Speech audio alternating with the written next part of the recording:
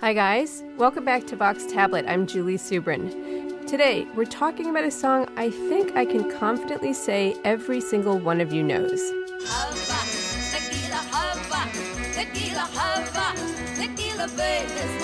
Hava Nagila, whether performed in a wedding, bar mitzvah, or even in an Olympic floor routine, it's instantly recognizable as the anthem of modern American Jewry. But how many of us actually know anything about this song? Roberta Grossman knows a lot. Grossman is a documentary filmmaker, and over the past 3 years, she has crossed the globe to trace the song's origins and its rise to the very top of the Jewish music canon. Now, her film Hava Nagila the movie is to have its theatrical release. Grossman is speaking today with guest host Rebecca Sofer about what she's learned about the song some of us love and some of us love to hate.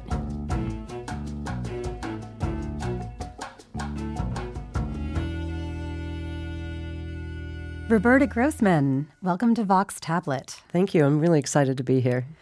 Congratulations on the film. Thank you.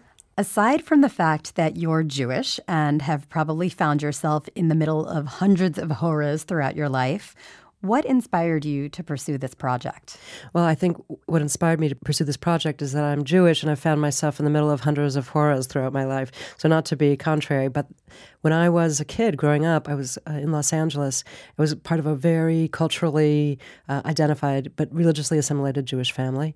And those Hava moments, at weddings and bar mitzvahs where the band would start playing the song, everybody would get up, and I would be holding hands with my mother and my grandmother, my grandpa, and seeing, all of our relatives around us. It was so powerful. I felt so tribal. And of course, because of when I grew up, I thought that the song must have come from Anatevka, from Fiddler on the Roof. But I knew I felt really Jewish at those moments. And then, later in life, much, much later in life, I was walking around one day and I really had one of those thought bubbles or dialogue, bubbles over my head where I really thought, what is Hava Nagila? And I had no idea. And for almost 3 years, almost until the very end, we called the film Hava Nagila, what is it? Because these are my questions, was it 100 years old or 1,000 years old? Did somebody sit down to write it or was it traditional? I didn't even know what the words meant. Sounds like a very Jewish working title, actually. It was meant to be. It was meant to be a very Jewish title. But I like the new one better. Now, in the course of the film, you speak with ethnomusicologists, with wedding musicians, with Israeli pioneers of music and dance, but also with a lot of famous folks, including Leonard Nimoy of Star Trek fame and indie pop musician Regina Spektor. Genius. Harry Belafonte. Were you surprised at all that these people were not only willing, but it seemed like excited to talk to you about this song? Well, it was kind of that was a journey in itself because I first started out with a very silly idea of interviewing every famous Jewish person I could about their experiences with Hava Nagila. And that went nowhere. I mean, really nowhere. But when I realized that the appropriate thing to do was to interview people for whom Hava Nagila had some real meaning in their careers, it was very, very easy. It was not painful to reach out to Harry Belafonte or Regina Spektor or Connie Francis, Glenn Campbell. They all immediately, upon hearing what the film was about, said yes, and then were so lovely and so gracious in their interviews. It was really, really a highlight of making the film. So most of us, I think, if forced to make an educated guess, would say Hava Nagila is an Israeli folk song, what with the Hebrew lyrics and all. But as you show in the film, it's a little more complicated than that. That's what I love about Hava Nagila. When we set out to make the film, I had this fundraising pitch that Hava was a portal into 200 years of Jewish history and culture and spirituality. And the really fantastic thing is that it turned out to be true. It wasn't a pitch, it was the reality. I mean, obviously, I had an inkling that it was true, but I just, as we kept on going and going and going deeper and deeper and deeper, I kept on being surprised. Oh, Hava was like Zelig. Oh, Hava was there, or Hava was here, or Hava was here at the sort of a key flowering moment of the Hasidic movement. Hava was there and became, a part of the conscious creation of Hebrew folk culture in Palestine. Hava was there during the burgeoning of bar mitzvah culture in the United States. So, I mean, Hava really has accrued so much meaning and history along its very complex life, what I like to think of as from, its journey from Ukraine to YouTube. Hava really has a very complex and layered history. Can you actually lay out some of those origins for us that you go absolutely. into in the film? So the film Hava Nagila, the movie, is really a journey or a quest. We call it a Hava quest in the film. And basically it follows Hava from its origins to the present day. Hava began as a Hasidic nigun. We know that it was sung in the town of Sadagora in Ukraine. We don't know that it originated there. We just know that it was sung there. Can you tell our listeners what a nigun is? Oh, of course. A nigun, yeah. Nigun is a Hasidic, basically it's a wordless musical prayer. Probably most Jews are familiar with nigunim, even if they don't associate that word with it. It's the da bum bum bum bum stuff. So it is really considered a way to reach God. So it began as a Hasidic nigun, and the reason that we know that is because some of the Sadagora Hasidim got a little bit sick of pogroms and poverty, and they emigrated to Palestine before World War I, around 1905. And there they met up with Abraham Zvi Edelson, who is the father of Jewish ethnomusicology. And he was going all around, basically Jerusalem, with a very heavy recording equipment, or sometimes just recording, transcribing by hand. And he wanted to record every single scrap of Jewish music. And that was a wonderful time and place to do it, because people were beginning to come from all over the world. Jewish people beginning to come to Palestine, to Jerusalem. So as in part of his travels, in his collection of thousands and thousands and thousands of tunes, of melodies from Eastern Europe, from Yemenite Jews, from Greek Jews, Moroccan Jews, whoever would talk to him, he encountered the Sadagora Hasidim, and he said, give me some of your stuff. And they sang the nigun for him that would become Hava Nagila, and he, in that case, transcribed it. And then in 1918, with the Balfour Declaration and the British taking control of Palestine, there was this hopeful moment for a Jewish state. And Edelson was asked to put on a concert in Jerusalem, and he wanted a really great special song. So he, went rifling through all of his really literally thousands of musical notations and came up with Hava Nagila and put words to it. There's some controversy about whether he put words to it or his student Moshe Nathanson put words to it. But then he performed at this concert and just became like an overnight hit in Chalutzik, Palestine, where, very handsome young Jewish pioneers in shirtless and in shorts, and their female companions were dancing the hora on kibbutzim, and Hava became married to the hora. Yeah, very interesting. I read something where Edelson said that the day after that concert, he was shocked by how many people were singing and humming that song around Jerusalem. He heard it on the streets in Jerusalem. Yeah. Hava's obviously a very catchy tune. It's catchy. I will give it that. Roberta, the song then finds its way to the Jewish community in the United States. Right. What led to its popularity? Well, there's a one-word answer to what led to Hava's popularity, and that's Harry. To be less familiar, Harry Belafonte. Harry Belafonte explained to me that during the folk revival movement, he was around Greenwich Village and going to hootenannies, and he said it was at hootenanny that he first heard the song Hava Nagila, and he made a decision to make his repertoire one of folk music from around the world, and so Hava fit in very naturally. And he told me, I was very surprised. He told me that the two most important songs in his entire career were Deo and Hava Nagila. I have to say that that particular interview, moved me more than any other in the film, especially his comparison of Hava to Black spiritual music and that undeniable feeling of hope and joy and yearning it delivers. Did you have any idea of what to expect going into that conversation? I had no idea what to expect going into that conversation, but in retrospect, I should have, because he has been such a lifelong activist and eloquent spokesperson for whatever causes, especially civil rights, that he's been involved in. I have to say that I've done, hundreds of interviews in my life, and the interview with Harry Belafonte, I think, was the best, most gratifying interview that I ever had. He was, first of all, he stayed for a really long time. He was so generous. He was so articulate. He was so brilliant. And he said so many deep and profound things that just deepened the film and deepened the story of Hava Nagila. When he left, I literally jumped up and down and sort of did a woohoo, woohoo, and jumping up and down. I was so excited because I knew that he had made me understand Hava, and would make the audience understand the depth, the importance of Hava and his repertoire, and why, and answered one of the key questions in the film was like, why is Hava so popular? Why does Hava survive? And when you hear Harry Belafonte talk about the song in that way, in terms of spirituality, it really helped to explain why Hava is a perennial song. So let's listen a bit to Harry's version. Hava Nagila, Hava Nagila, Hava Nagila v'nesmacha. Hava Nagila, Hava Nagila, Hava Nagila v'nesmacha. Hava Naranina, Hava Naranina, Hava Naranina v'nesmacha. Hava Naranina, Hava Naranina, Hava Naranina v'nesmacha. Achim, Achim b'lev sameach, Achim b'lev sameach, Achim b'lev sameach, Achim b'lev sameach, Achim, Achim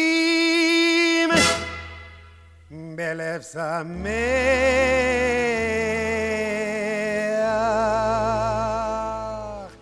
In my next life, I want to come back as Harry Belafonte, to be that beautiful, that intelligent, to have had such a fascinating life and be such a great guy. I hope that, Harry, wherever you are, you get a chance to hear that. And also that I would like to come back as your wife.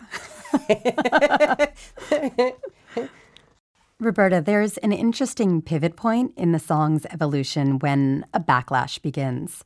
In 1961, Bob Dylan sings his own 30-second version of Talkin' Havana Gila Blues. Where else? Down in the Village. He introduced it as a foreign song I learned in Utah and did an impressive job mangling the song. Let's take a listen. Ha Va Hava Na Havana Gi Havana Gi La Havana Gi La Orle.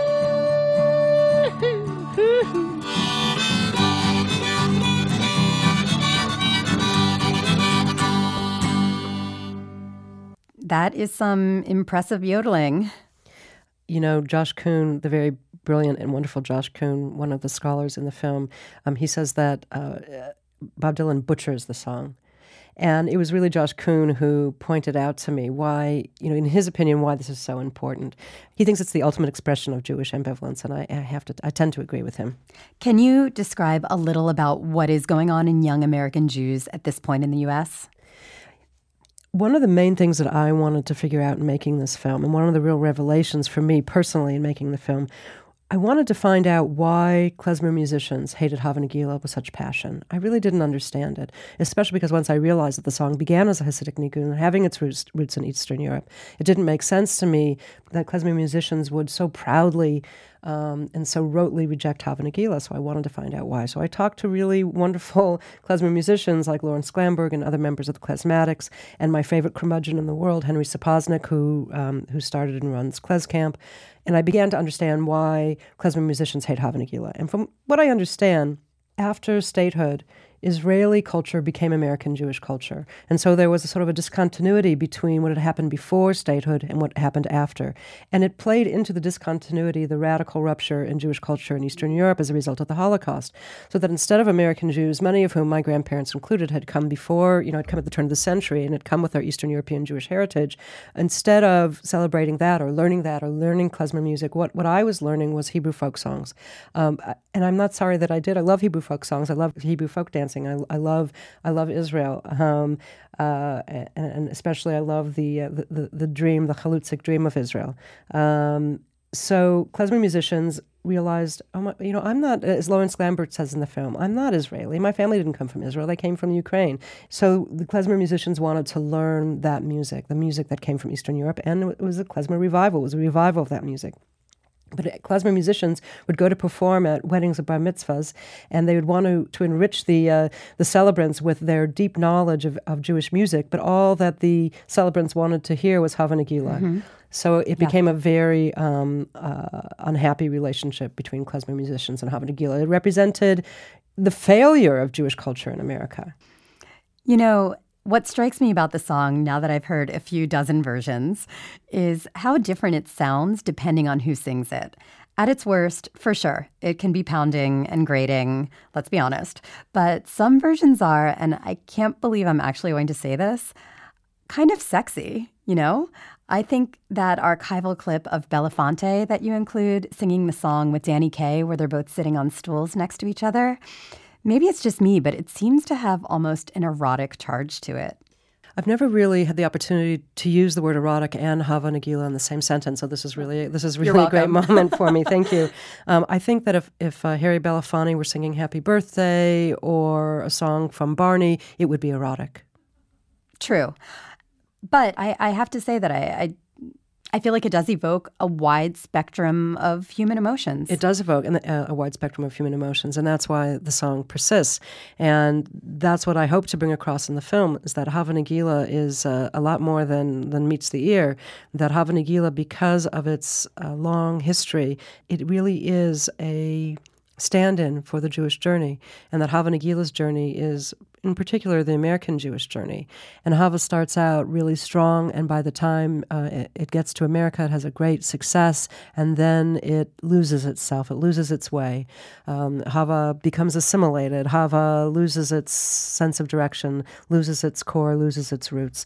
And then we ask the question in the film, but what's next for Hava? And I think the question is, what's next for the Jewish people? And there was a little bit of a missionary intent in the film that I wanted people, my kids, to not walk away from the table, basically presenting Hava and Jewish life and Jewish culture and Jewish history as a fantastic banquet.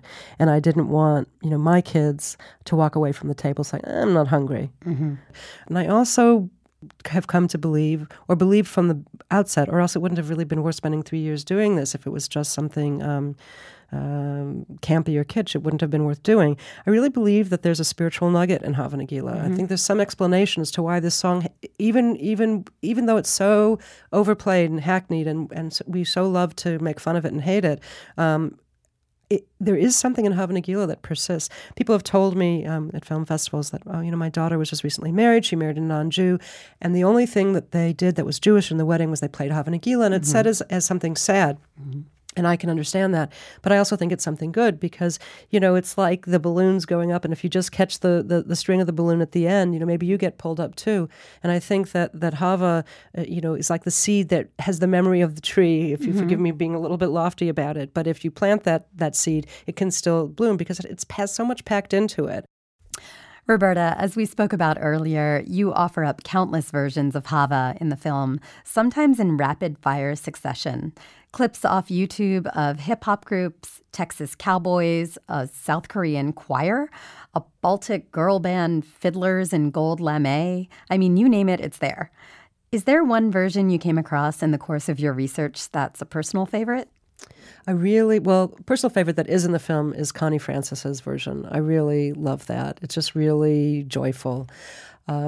Personal favorites that aren't in the film, there's one by a group called Abraham Inc., which is a cross between funk musicians and klezmer musicians, and that's a really good version of Hava. Abraham Inc. Let's go out with that one.